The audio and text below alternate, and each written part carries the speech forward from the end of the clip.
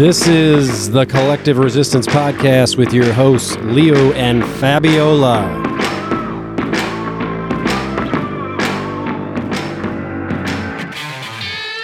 We will be discussing why we find ourselves resisting the narratives of the Common Collective, as well as why the Common Collective resists new information.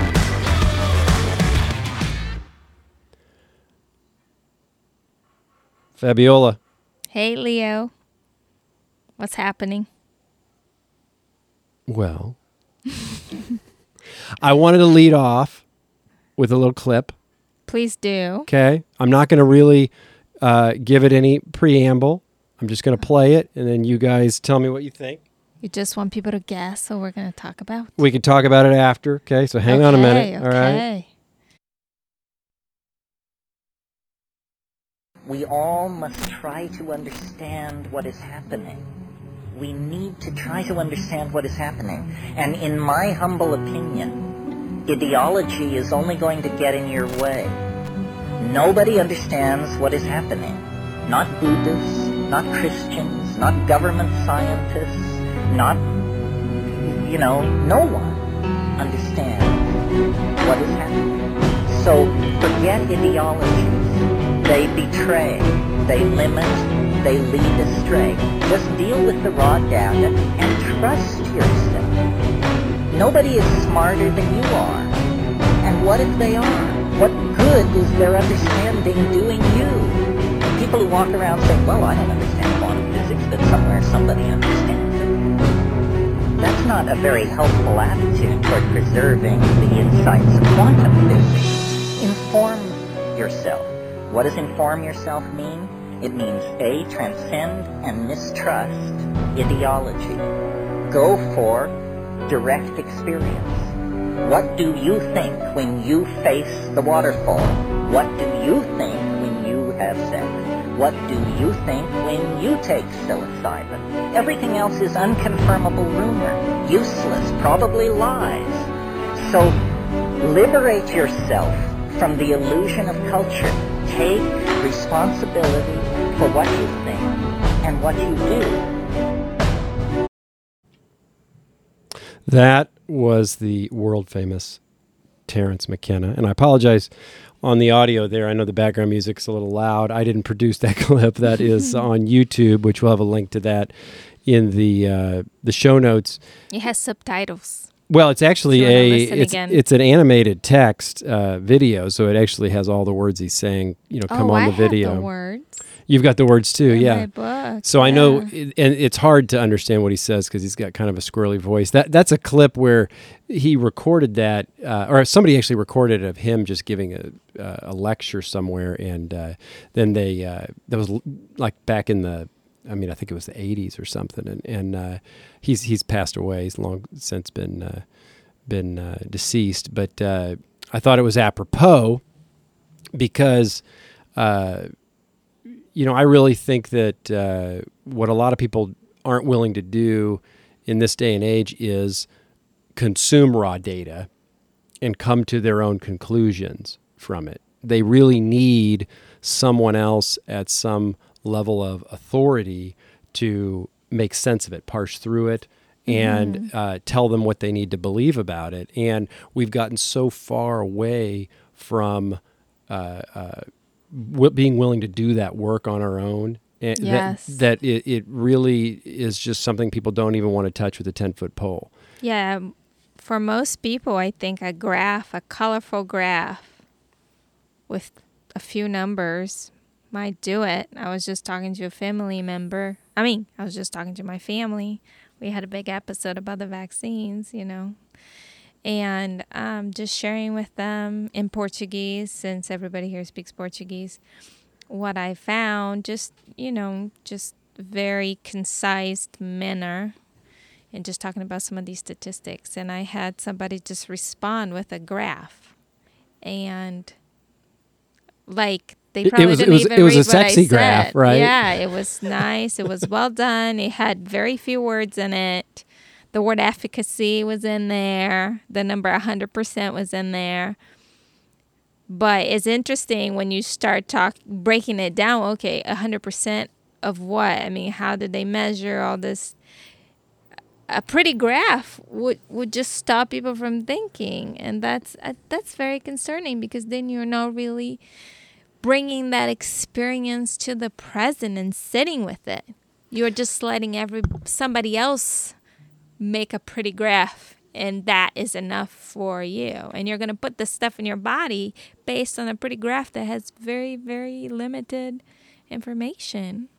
And to provide context, you didn't mention it, but the graph was specifically about a vaccine related to COVID-19. Yes, a vaccine related to COVID here in Brazil that was developed here. So even better than the Pfizer vaccine, apparently. 100% effective. Yeah, I don't know that we've ever had a vaccine that effective, and all of a sudden we've developed one in a matter of months. Yeah. But just so you know, some of you may be getting tired of our COVID content. This is actually not I hope not. I hope not. But maybe that isn't what we wanted the show to only be about. But Yes. It's top of mind for us. It's top of mind for everybody. But this episode was really, this was actually kind of ad hoc. And Yes. we wanted to kind of mark the moment in history, because we're really at an inflection point with what's happening in the world as a result of what occurred last week at the United States Capitol building. Obviously you've got the news that would have you believe that 9/11 was reenacted at the Capitol building. And then you also have, the other side, and you have many stories in between, right? There are many, many, many stories in between. And so, we really want people to go out and consume the information for themselves, right? There is a lot of data, there's a lot of video, there's a lot of testimony from people who were there and whatnot, and we really think that's important. And that kind of ties back into that first clip is, instead of going to the news, because honestly, I've consumed some of that news, from CNN, Fox News. I mean, you would think that, literally, you would think that terrorists had come in with machine guns and tried to kill the congressman, and it's hyperbole. It's crazy hyperbole, and we wanted to do this episode to kind of talk about that, because we're now at this point where there is no gray area, right? There is people on one side and there are people on the other, and even though we've had that kind of invisible line for some time, now that line is becoming very visible. And now, literally, what we're seeing is a purge lately. Just within the last few days, over the weekend, we've seen a purge of personalities that are on the what you would call the right-wing side, just purge from all of these social media service providers, which, according to censorship laws, there isn't anything that keeps those companies from doing that. It's only the government that can't censor somebody, but a private company can do that, which is a topic we want to discuss tonight, right? We want to kind of expand people's understanding of censorship, when that applies, when it doesn't, and really what censorship now means for people in this day and age, because we have these ubiquitous platforms. Do we need to reassess and look at censorship differently than we might have when it was just the printing press and the newspaper and things of that nature? So what comes to mind? I know we since we're doing this more ad hoc, does anything jump out at you from what I just mentioned? What jumps out at me is that there's a narrative of what happened by 6 corporations that own. Yeah, 6 the corporations that entire own media. basically all the media definitely in the United States, and they certainly have tentacles into media conglomerates around the world as well.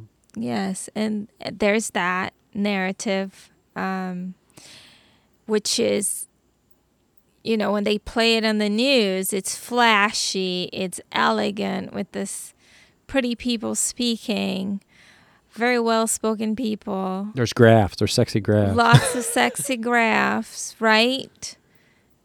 And maybe they had people there. This book on the news too that said X, Y, and Z happened. I don't know.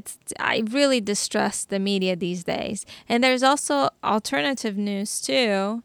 And there's so many different versions. And even if you think about a car accident, right? You got into a car accident, there were 2 people involved. Even that, you would have different stories, different perspectives, right? So it's really hard to be able to get to a conclusion of what happened, right? Well, I know one. What do we believe? I know one tweet that really kind of just flipped my head. I was just like, I couldn't believe when I read it. I was like, man, if anybody's a critical thinker, they're going to see this through and through. And here, let me read it for you. It came from, let me just open up my phone. Okay. It came from Bernie Sanders. And he writes, let's be clear. If Trump is too dangerous to send out a tweet or a Facebook post, he's too dangerous to be commander-in-chief. Donald Trump must be removed from office immediately and held accountable for his horrific acts of sedition, violence, and chaos. So, I'm not even a Trump supporter, if you will.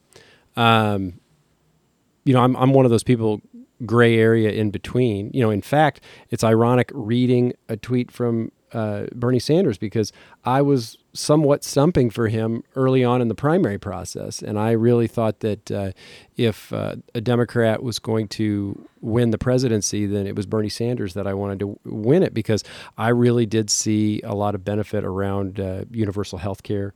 I think that is something that we ought to be able to do.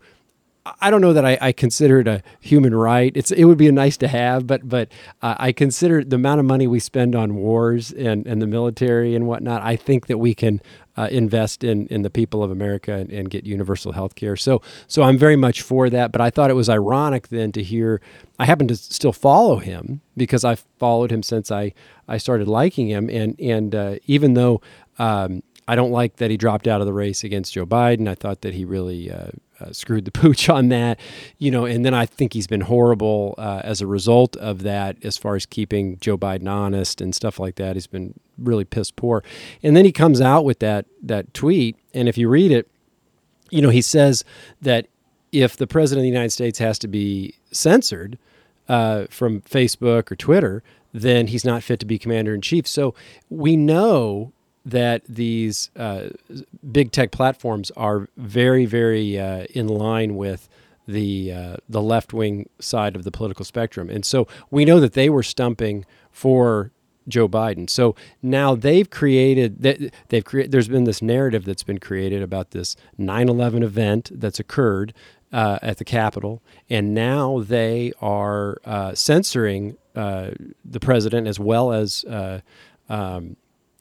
everyone, that has stood up for the president in some way, shape, or form, or really people that even haven't stood up for him. They're just popular conservative personalities. They're getting kicked off. So they've created that situation, and now they're saying because that situation exists, it means that he's unfit to be president. And you can believe that he's unfit to be president for other reasons, and I think those could be valid. But for Bernie to post this, that because the social media platforms had to get rid of him off their platform, that means he's unfit to be president. That is crazy to me. That is the circular logic that they've created their own little tornado. And anybody who can't critically look at that and say, okay, that's messed up, that you'd make that argument, then that's challenging for me to have a conversation. I know you want to jump in. I do, because when you read that, what it stood out for me was that you were basically saying, Bernie Sanders is saying that corporations which were not elected, exactly, right? They are actually more powerful than elected officials. Yeah, because they have decided that there's a liability for that person's voice to be on their network. Then that means that, I mean, it's just mind-numbing because, then I look and you've got like the leader of Iran still has a Twitter account, and all these other known dictators, right? That I don't think anybody would argue these people are dictators, and they've got Twitter accounts and whatnot. But the president of the United States doesn't have one. So I mean, it's just I don't understand how they want people to take this seriously. It's very difficult to do that. Yes, and I was hoping that you were gonna go do a little retrospective of the experience of the American people during the 4 years that Trump was president, the economy, jobs, all these things. And I know some people argue, well, it's because the presidency before the current presidency that kind of laid the way of how well things went or didn't go. And that ties back a little bit with your audio you play of Terence McKenna, because there's these stories going on outside, of our immediate reality, right? So sitting down in a chair, talking on a microphone, there's people, there's opinions, there's all this, there's the big corporations, there's the Pope talking, there's dictators talking.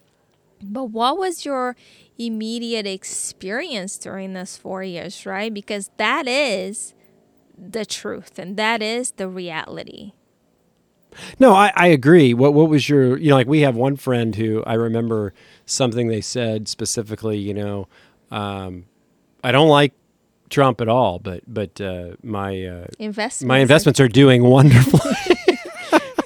and we definitely know, Fabi and I know that investments are not the only judging criteria on a presidency, but I mean it was a funny statement, to say, okay, well that's interesting. So maybe you could expand upon that. Maybe you could say, okay, that didn't go the way I thought it was going to go, and it's good. So maybe there's other benefits there. Now, go ahead. From our experience, the past 4 years as a hardworking middle class American family, right? I think those are probably our best 4 years. We probably made the most money. We got to explore.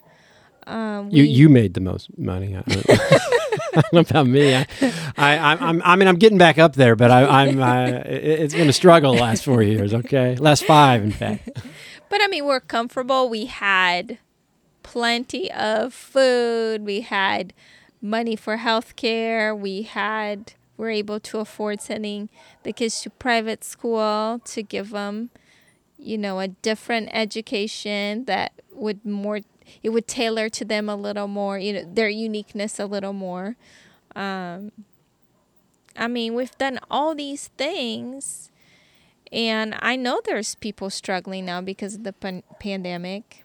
There are people that lost jobs with lockdowns. The economy was hit pretty hard, and we have nothing to complain ourselves, but we know there's different situations out there. But I think it's very important to go back these past 4 years and ground yourself on what your experience has been before you buy into the ideology and the narrative of what's going on somewhere else when you're not even there. Yeah. So. And we know that not everybody's situation is the same, right? There certainly are people that are struggling. We get yes. that. We honor those stories. We want to hear those stories. We want to dig in, find out what the mechanics of those are. But I think a lot of people were doing very well. They were enjoying what was happening, really before the pandemic hit, and then some of these constraints on what you can do from a business and working perspective have really, kind of shifted where people's lives were going. Mm-hmm. But I think that where that does kind of focus me is around narrative.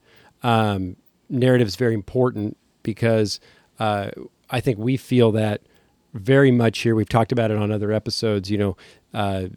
Down in Brazil, where we're at right now, the news, at least in, the house that we're living in, is a very big part of it. And I do think that, we've talked about it before, that it is something that is runs through, and it's cultural, right? That people go to the news, they trust the news for the most part. Obviously, there are going to be people that don't, but by and large, maybe much more than what happens in the United States. Do you think that's a generational thing? Maybe I don't know. I would Gen ask you. You X? probably know more about Brazil than I do. I can just speculate, really, because he seems like, okay, parent figures for me. My parents, my American parents that I have in the U.S., your mom and dad, the older generation. I don't know that I can ask any of my friends if they watch the news. They probably say no, but I Yeah. know our parents did. We're But- watching the news. But you know that they're consuming, and what it probably is short blip clips Yeah. in social media. Yeah, probably. Right. So very little context. It's complex ideas reduced down to 20 seconds of audio. It's not a 24/7 thing like it is, at least here, for my parents. It's pretty much 24/7. Well, and I don't know what they're saying half the time, but I know you come down and you hear it. I and try and, not to. And it's just the same Because stuff. it's very frustrating. Man, I mean, talk about beating you over the head. I mean, I hear Yeah. the word vaccine, it seems like every 15 seconds. It's like, what is there nothing else happening in Brazil? Or the attack to democracy in Oh yeah, America. yeah. I mean, that was reported almost immediately, and it was the Yes. attack on democracy. Yeah, those very key words. And so, maybe it's important when we talk about narrative, because a lot of you listening to this, you might not have consumed any other narrative than what has been delivered through what we would call, primary news sources that, filter into social media and stuff like that. So there was a clip that we wanted to play Yes. from the High Wire, which we go to most often for stuff around Health information. in the medical freedom movement, and it's a fantastic resource. That's Del Bigtree, who is the host of the High Wire, and he has a whole team of producers that create that content, and then they also fight legal battles around medical freedom For as the well. people. For the people, yeah. So They work for us. it's a nonprofit. So let's play that clip just to give us a little bit of additional context, and you might find it interesting who he has on there. But it's going to start out with some live video from the Capitol when the kerfuffle. Yes, and you won't be able to see it, but Yeah, but you can just hear, and can and then hear. we'll go into him interviewing with the guest.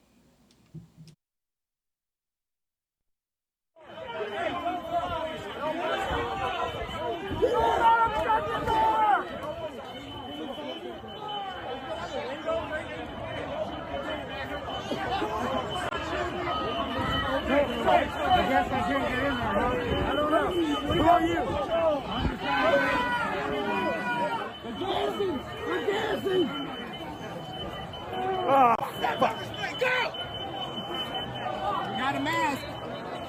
Fuck it! There was a little bit of pepper spray that got in the person filming's face. Right down.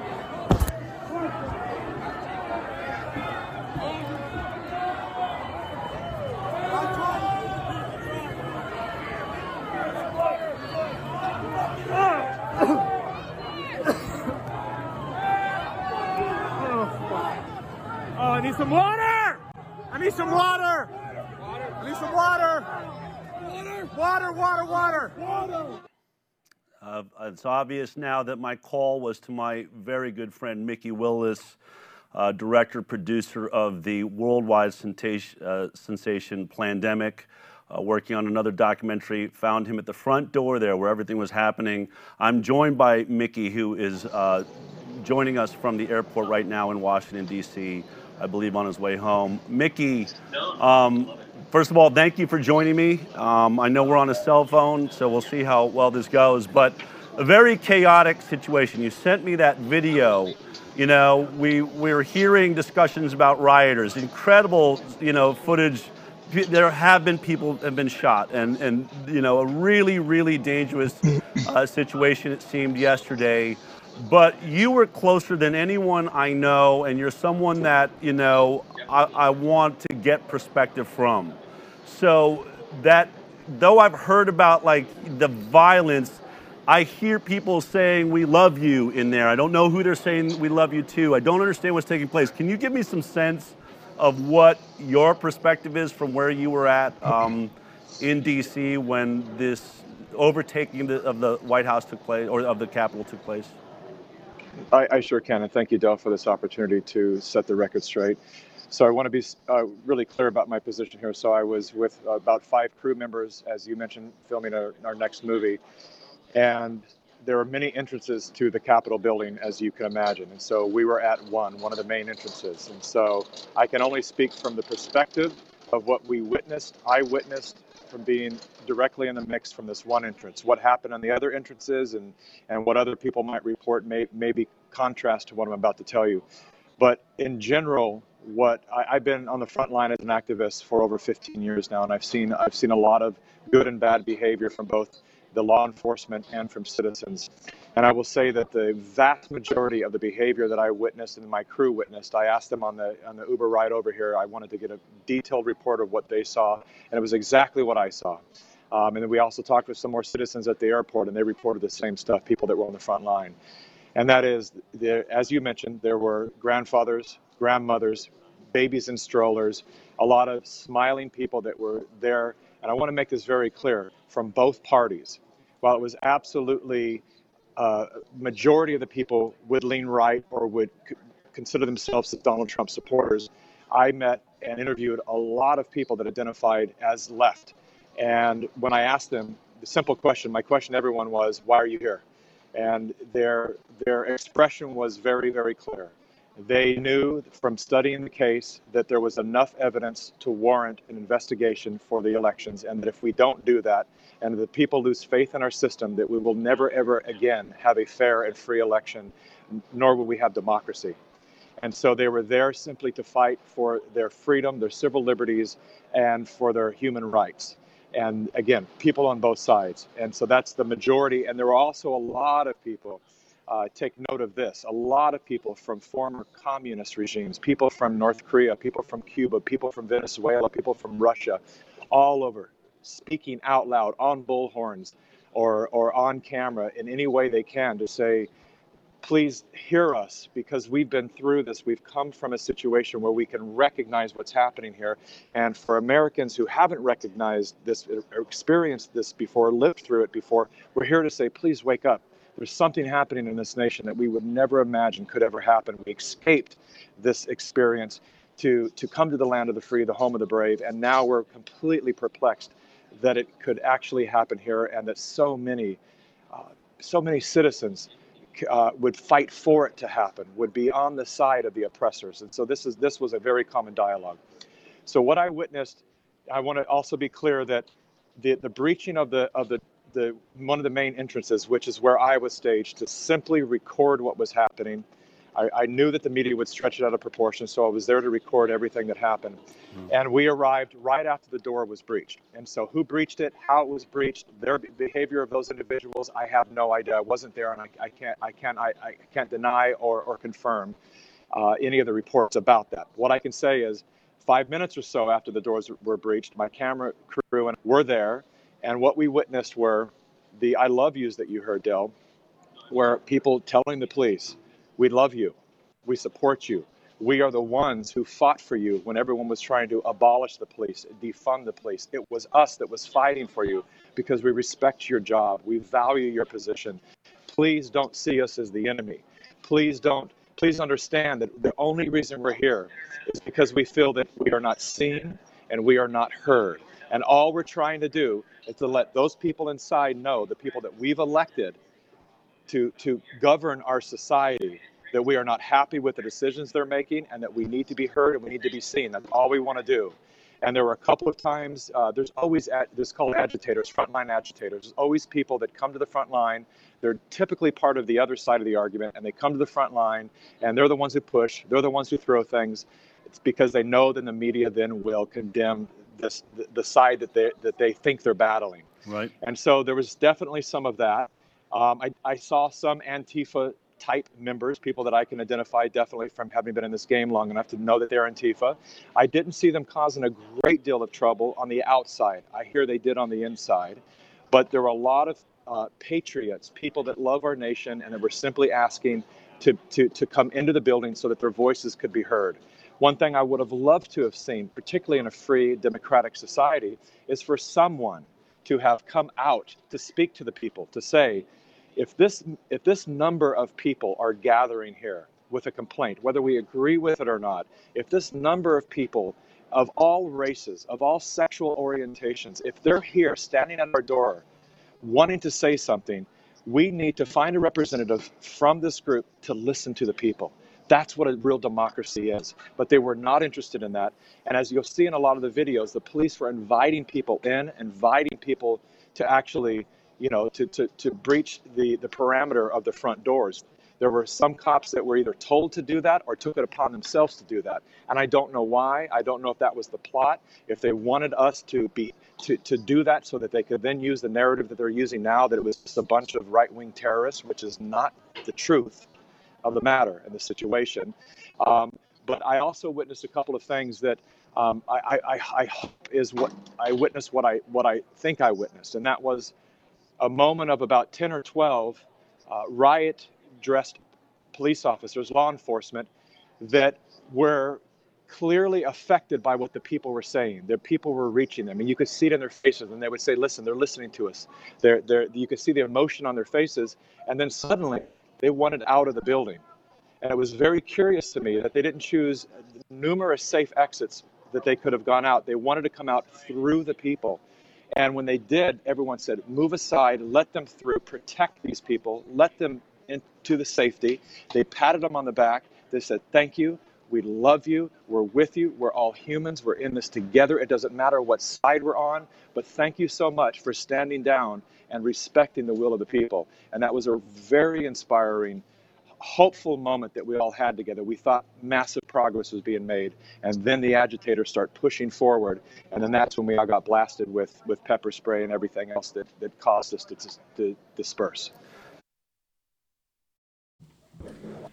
All right, that was Mikki Willis, the filmmaker who produced the film Plandemic, which we are big fans of. Definitely check that out, Yes. plandemicseries.com. And he's on Del Bigtree's The High Wire. And what struck you from what he said about what occurred there, at least what he witnessed in the small area he was in?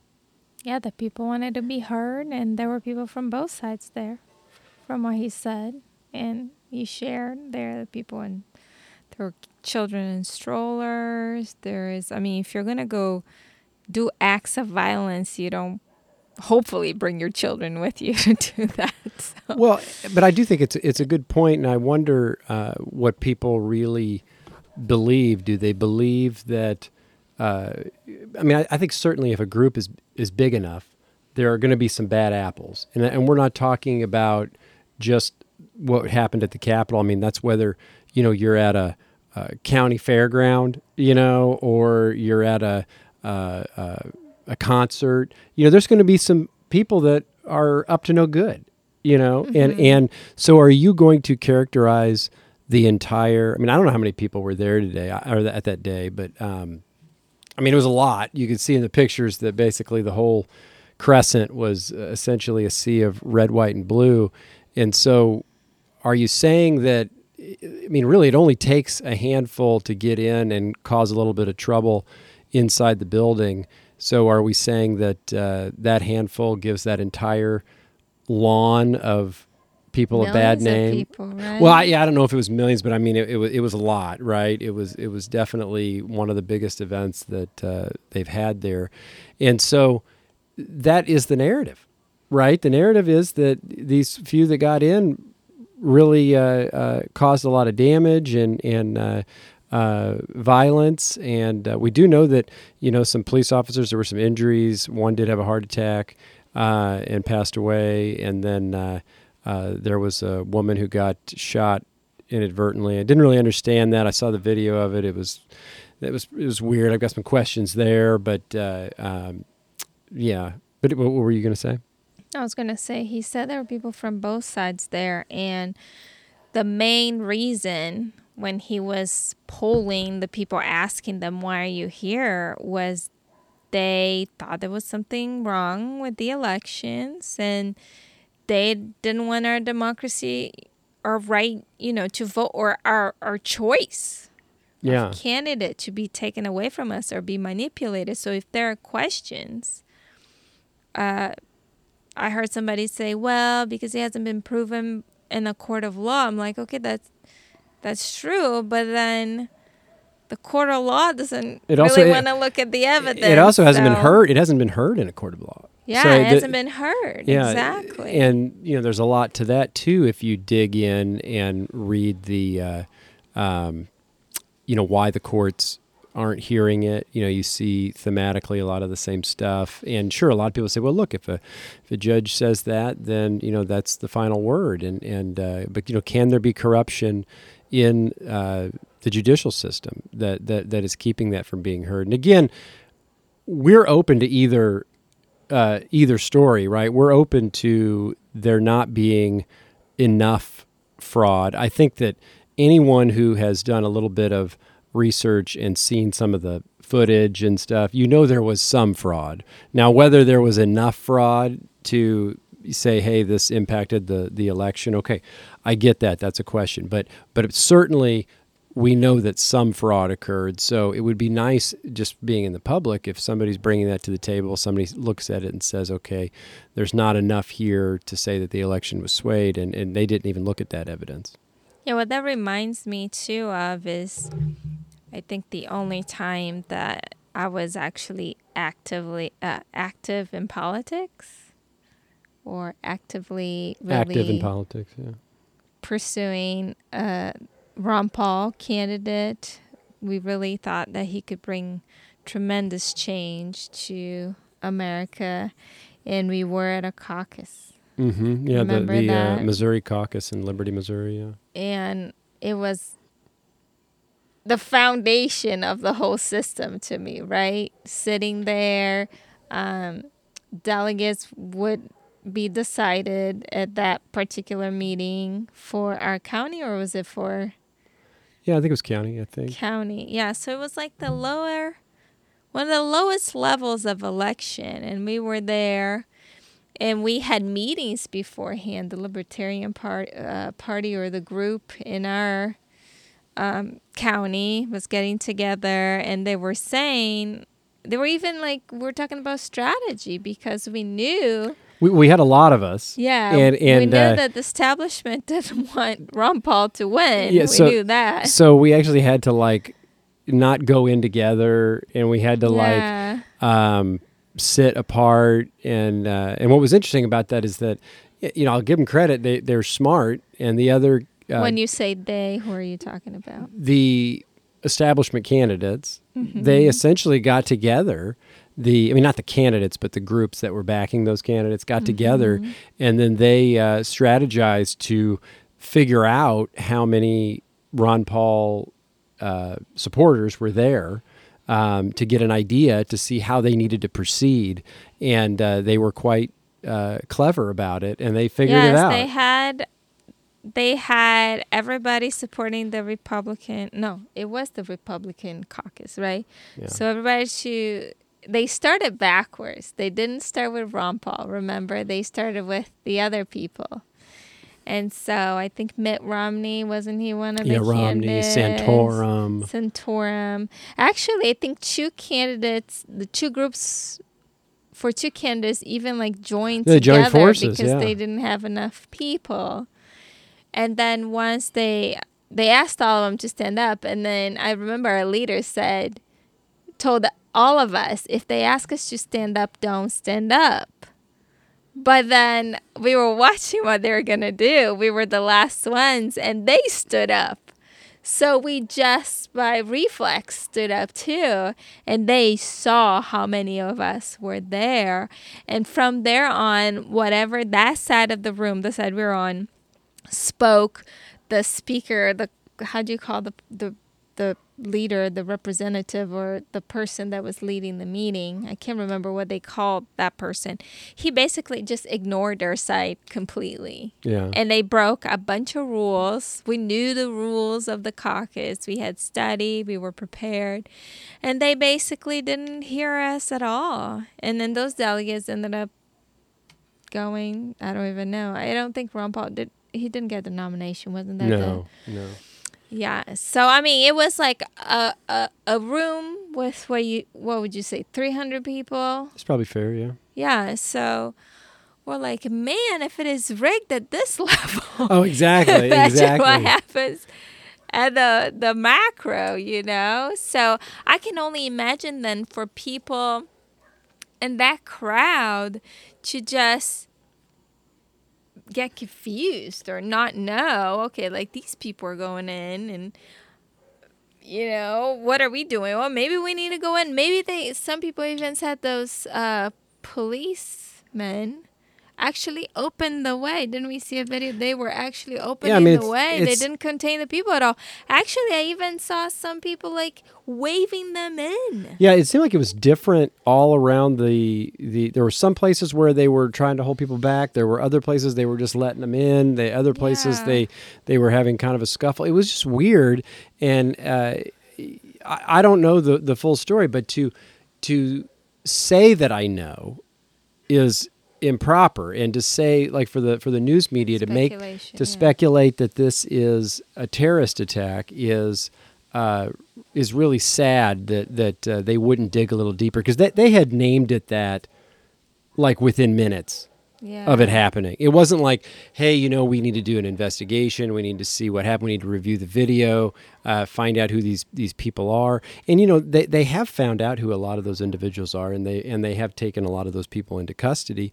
And some of them, I heard, have already been released. Some of them are still in custody. So you mean the people who broke in? The police or the FBI had brought them in? Yeah, I don't know. Have identified? I don't know which agency, but yeah, I know that some of those people have been arrested. You know, they've been found and arrested. They were identified, and they were found and arrested. And what happens to those people, I don't know that we'll ever hear. And will we ever hear who those people really back? Are they somebody who Especially who supports with the censorship, because it looks like whatever goes against the narrative or the story that's been widely told ends up being fact-checked and censored. So I don't even know that a lot of people there. I know Mickey Willis that was there, you know, he's already been, his documentary was censored by the technocrats that haven't been elected by anybody.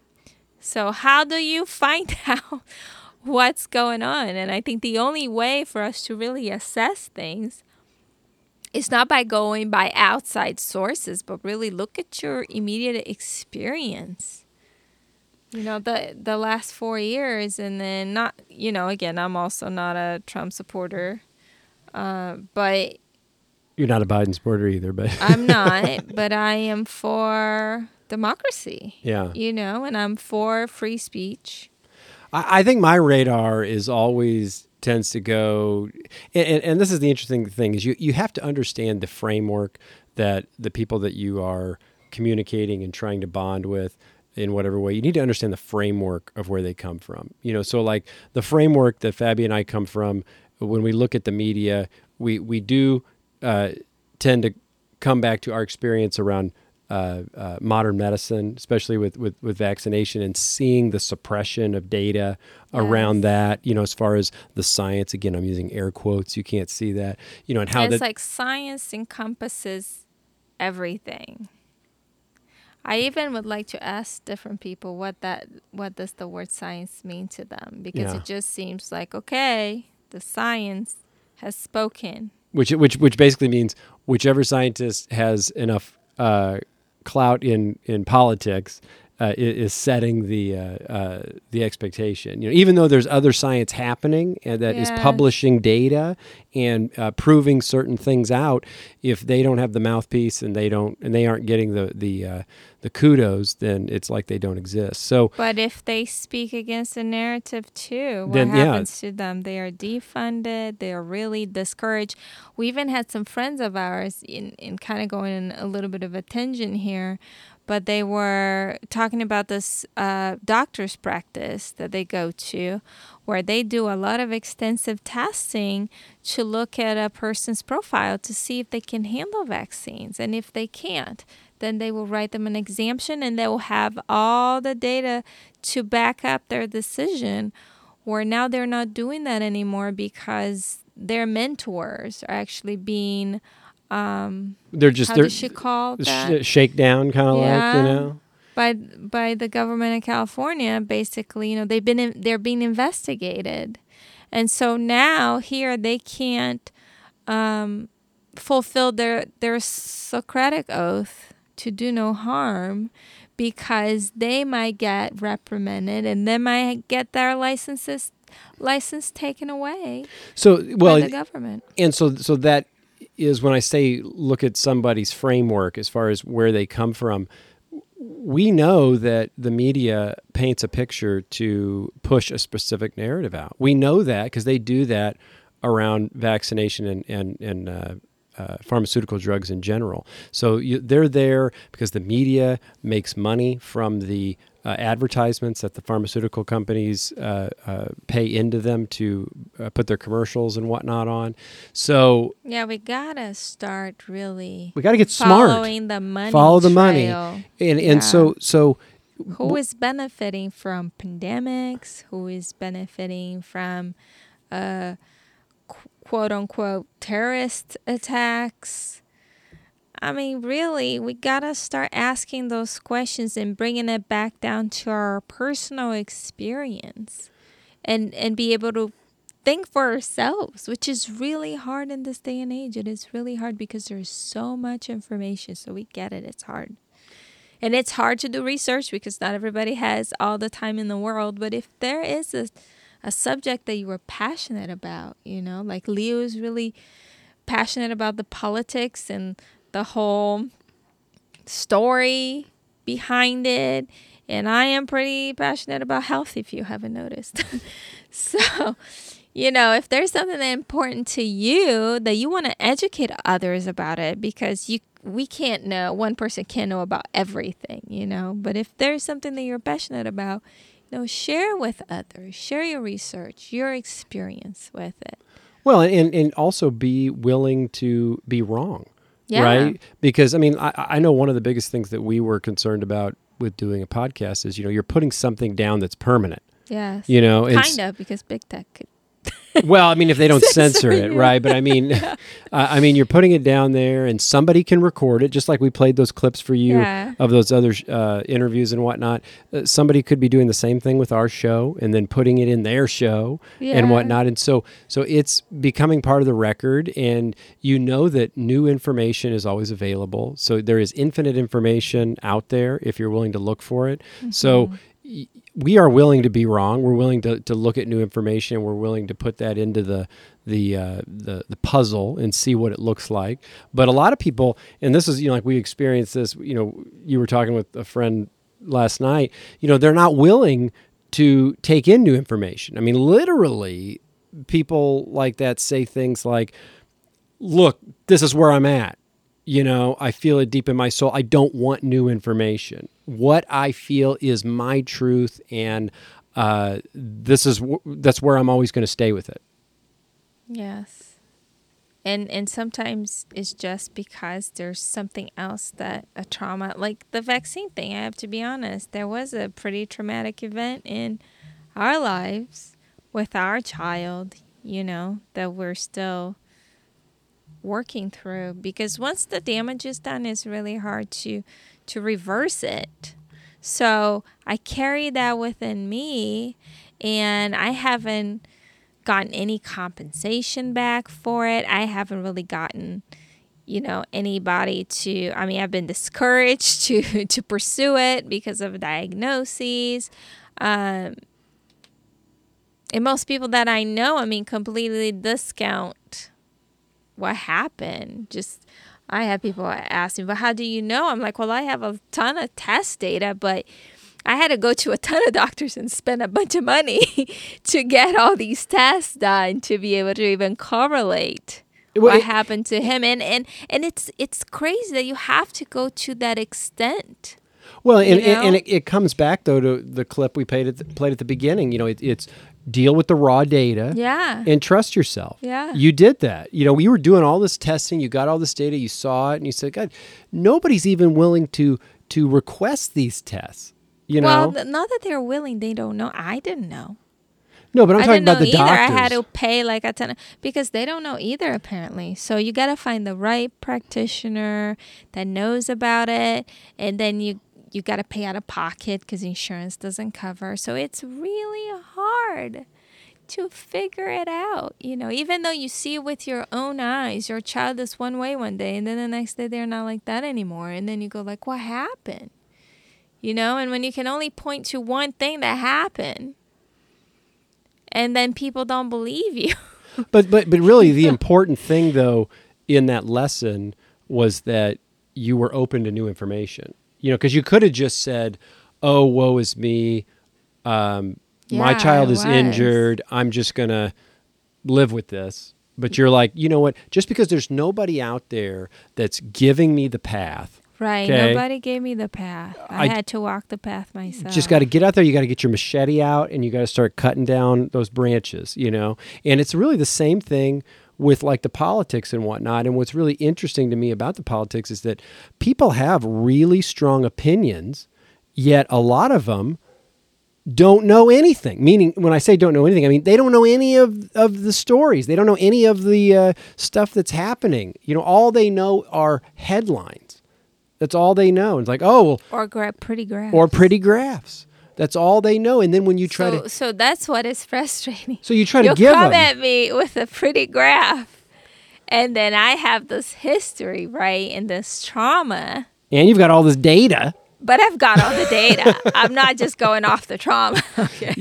I've got the data in here. I can show you all the data, I can do that. But don't just come at me. I'm open to your graph, but I hope that you are open to also hearing back from me my criticism about the graph that really is just pretty with a few words, but it doesn't really tell you very much. Well, and I don't want this episode to go too long, right? So we are at like 52 minutes right now, so let's try to keep it around an hour here. But what I do want to make sure we touch on is the censorship, right? Because that's really important. And I really want to pose the question to people, what do you believe about censorship? What do you believe as what is the situation when censorship is right? Or is there a situation? Because if censorship is right in a certain case, who is the arbiter of when that's happening? Yeah. We have the judicial system. Yes. We have that right to mediate, figure that out. Yeah. Yes, but now we have these people that are funded by the technocrats to do this fact checking that are no experts on anything. If I were to post my story on Facebook and put any link about anything, I probably would get censored and nobody would hear my story. I've been censored. Yeah, I've had my stuff fact checked. It's weird too. Sometimes you don't get the fact check for a little bit, and then you're like, "What was that? I don't even remember what I typed there," And it's like 4 or 5 days later, But again, they're not elected officials. They're not judges. They're not anything. So how did they have all this power?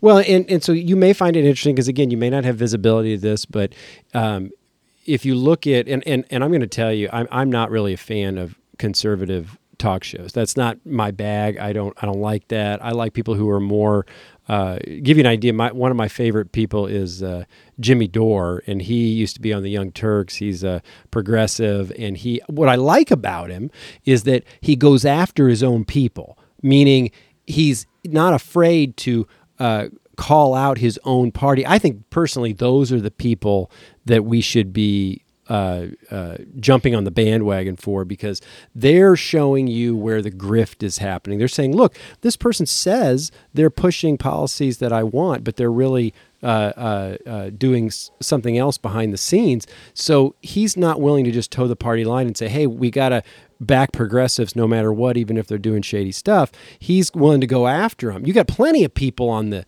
other side of the aisle that go after him, but it means something to the base to look at things more objectively when it's somebody on your side that is calling that out. And so I really appreciate that. But with censorship, you're actually seeing right now, and if you're unaware what's going on, you've got Trump, most of the people within his administration having, a lot of their social media channels either suspended or completely removed. You've got a lot of major conservative. I think I saw a statistic, and again, may not be scientific, but it said something like 35% of the top conservative pundits or whatever that use social media have been essentially kicked off. They can't have YouTube channels, can't have Twitter feeds, all that. So what are you trying to do if you are muting those voices? Or what are you trying to say? You're trying to say that what the other side is saying is dangerous, rather than combat it and hit it head on and say, hey, let's lay the proof out. Let's lay it out and let's walk through it and let's show you why either it doesn't have merit or potentially does have merit. But instead of doing that, let's not fight ideas with better ideas. Let's just mute and silence. And so I remember having a conversation with a friend of mine who said, well, you don't understand. It's not censorship, Leo, because these are private for-profit businesses. And they're right. That person's right. That actually is the case. But I said, are we in a different situation nowadays because you have these ubiquitous platforms that everybody uses? I mean, literally, there's a handful of primary platforms. There's Facebook, there's YouTube, there's Twitter. And those really, if you looked at those compared to the other platforms, they're gargantuan. That's where everybody is. That's where the eyeballs are.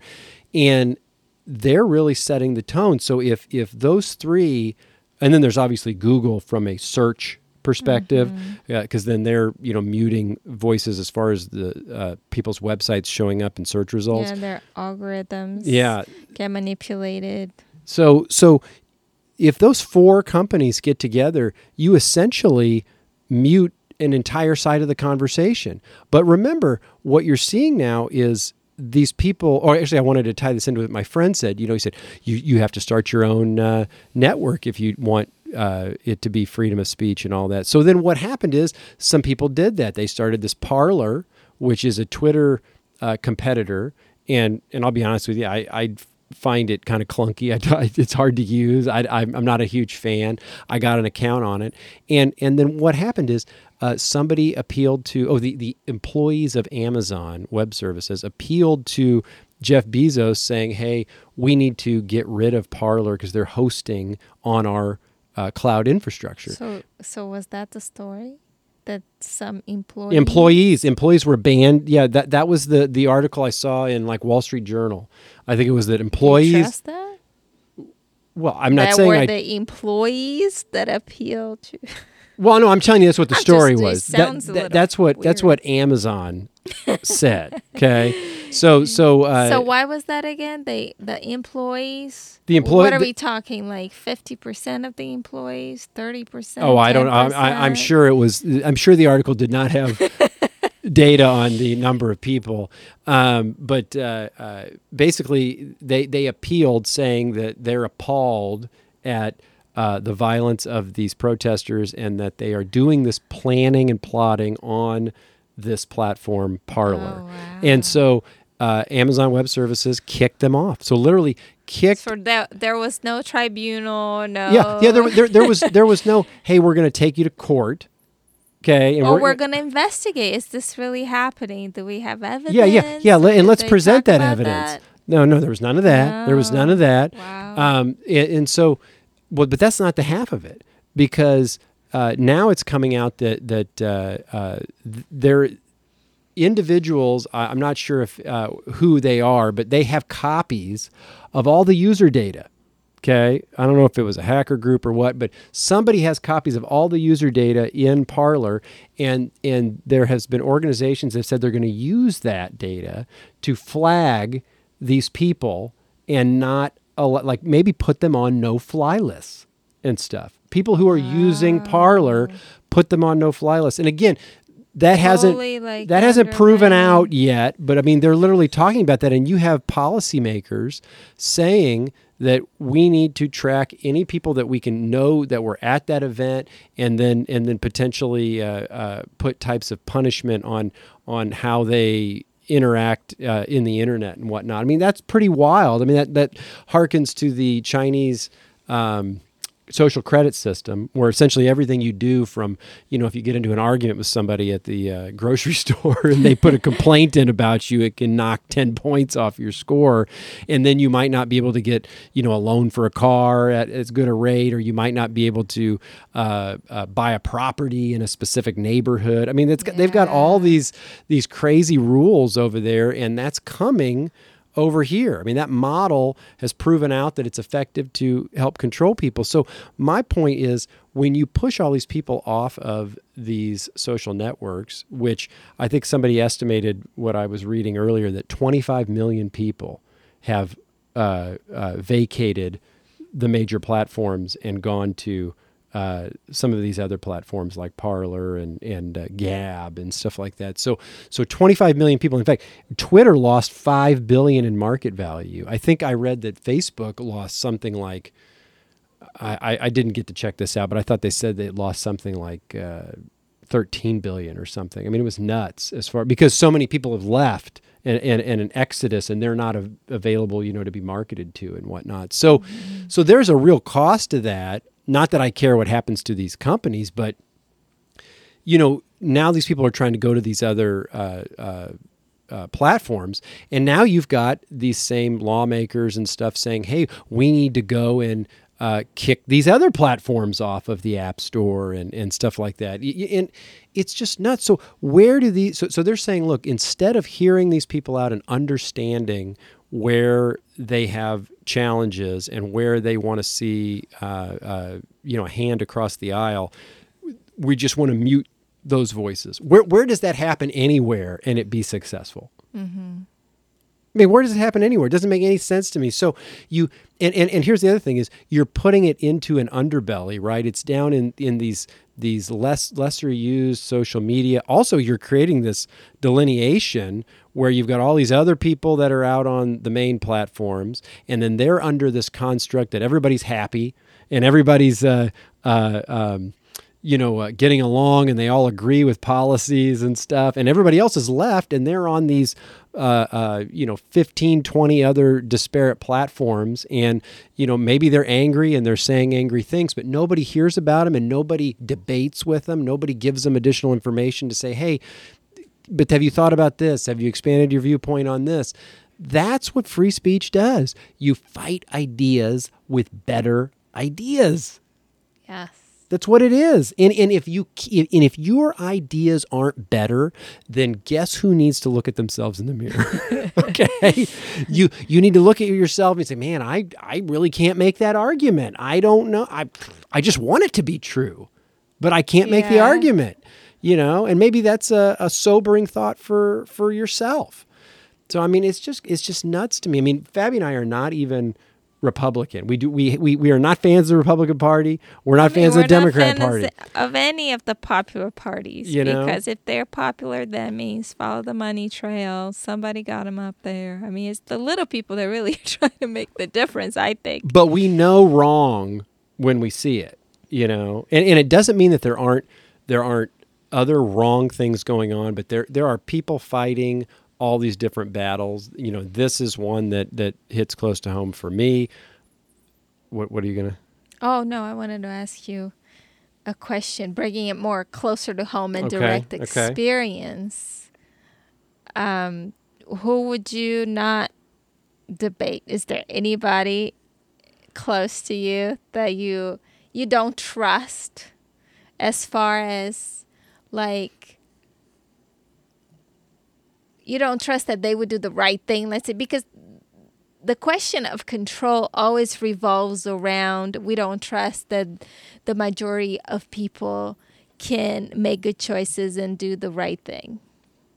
Right? So is there anybody in your life, and you don't need to name names, but is there anybody in your life that you feel like, oh, that person, he would never do? You know, he'd never do the right thing if he had free reign and if there was nobody controlling you, there was no government, no technocrats. No, I can't think of anybody. I mean, obviously, I think some people would do a better job than others, but I mean, I think that you got to make your mistakes. You know what I mean? It's the mistakes that create the interesting people. They give those people the opportunities to learn. It's the people that don't engage with their potential bad decisions, that don't really understand either their utility or lack of utility. So I can't think of anybody off the top of my head. Not anybody saying that says things that are dangerous. Oh, dangerous things. No, because at the end of the day, I do think that if they're dangerous, I mean, what are you saying when you're saying they're dangerous? I would say, like, the things they're putting out there are actually inciting violence in some way, telling people to, oh, if we don't get this right, let's get our guns and go out there and... Yeah, I mean... What about the people that say those kinds of things? Because that seems like it's the big argument. It's people that try to organize to do bad things, or... Because if we're talking about free speech, everybody would have free speech, right? Like hate speech or all the other types of speech. Well, I mean, here's the thing. The speech would be allowed. The speech is still going to happen. Okay? It's either going to happen out in the open where everybody can see it, or it's going to happen where it's hidden and only the people who are directly involved are going to see it. And then, and really, when you think about it, that's the scarier situation, because that's where you have this underbelly, this group of people, this unknowns, that are plotting, and there aren't any sane voices in the room to not only try to talk them out of it, but also to report them. Okay, there are no sane voices there. So really what this censorship is doing is creating the next problem. And if you don't see that, then and that's really what I wanted to come to with like the clip of Mickey Willis. He's saying, look, what was going on here, we don't understand the full scope of, but it certainly is not 9/11. You know what I mean? That they're making it out to be, and that they're saying, the world needs to stop because a podium got knocked over and a guy wearing no shirt and no horns, took a photo at the Speaker of the House's spot. I mean, give me a break. Do I want it? No. But I mean, it's not that dramatic, okay? It's not dramatic. You just want it to be dramatic because it's a means to an end, and I'm just trying to tell you that the short-term gains of that for one side are going to get spent very, very quickly, and you're probably not going to like the outcome. It's not going to bring people together. That's what we want to do. We want to bring people together. And that's not what it does. And what Mickey was saying in that clip was that there were people on both sides of the spectrum. Obviously, the lion's share right-leaning Trump supporters, but there were left-leaning people, Democrats maybe, that were also just concerned about election fairness.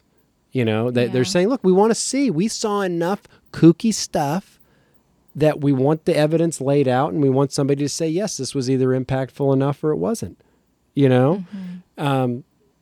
took time of their, time out of their lives to make the sacrifice, because I even heard that hotels were not, they didn't want people to stay there that were there for the protests. Some hotels had shut down so that they wouldn't have to serve those people and whatnot. Yeah. Again, private businesses make decisions they need to make. But I do think, and one thing we didn't bring up was Section 230. If you're unaware what Section 230 is, I did want to note it. That is the legislation that basically,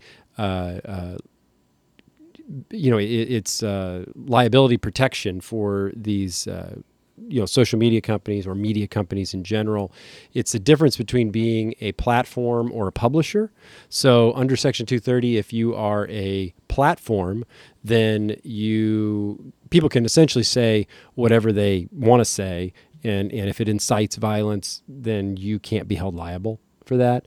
And then if you want to curate content, meaning censor, then you shouldn't get Section 230 protections, because now you are a publisher, which means there's like editorial review and essentially muting a voice or kicking someone off for something they said is curating the content on that platform.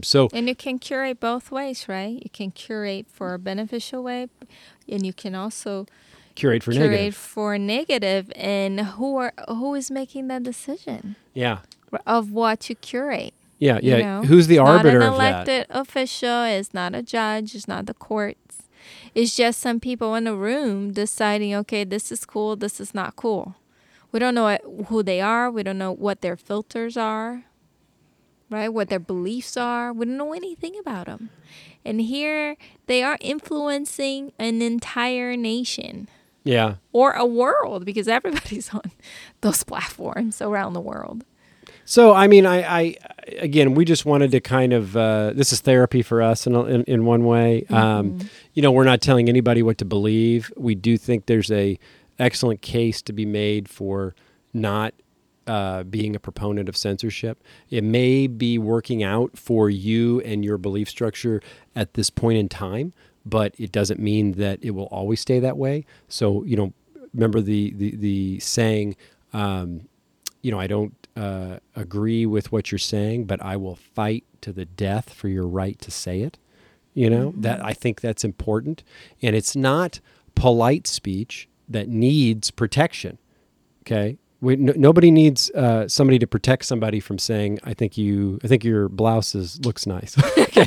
You don't need that. Okay.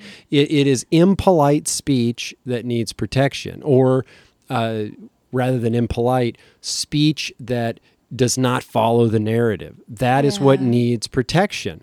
So if you aren't protecting that speech in any way, shape, or form, who is making that decision? And people will say, well, you can't yell fire in an airplane. Yeah, you can't. Okay, you can't. But I mean, that's if you look at the limitations to speech, it's very, very, very nuanced, very niche. I'm sorry, not nuanced. It's very, very specific, not nuanced. And in short, that list is extremely short. But if we're start to get into this thing where, anything somebody says, if you even say that you love the American flag, then, you're a racist or a bigot and a terrorist. I mean, talk about a slippery slope. I mean, it's getting crazy here. So I want people to think about that and say, hey, try to learn more about the framework that the other person is coming from, and try to build that connection with them based on that framework. And then also do your own research. Get raw data and figure out what you think about it before you go to the pundits, the talking heads, and then they tell you what to believe about it. I can't tell you how important that is. Get out there, view the unedited video before you view the video where somebody's telling you this is what's going on and this is what's going on and this is what's happening. Or the unedited speech. Or the unedited of the speech. President. Exactly. Right? Did he really incite violence? Yeah. And make your, from that experience, make up your own mind. Don't let other people tell you how to think. Yeah. Let's, should we end with that clip one more time? Sure. Okay, let's do that here. Or what? We could read it. Isn't that anywhere online? No, I don't have it. I don't have it. So we'll play. That would have been a good idea. I like that. I know. I should have thought of that before we recorded. Well, you do have it, don't you? I do. Can you go grab it? I can. Okay, go grab it real quick, and I'll just kind of fill in for a minute while you get that. As you can see, we did do a ton of prep for this. It was ad hoc. We threw a very, very basic outline together.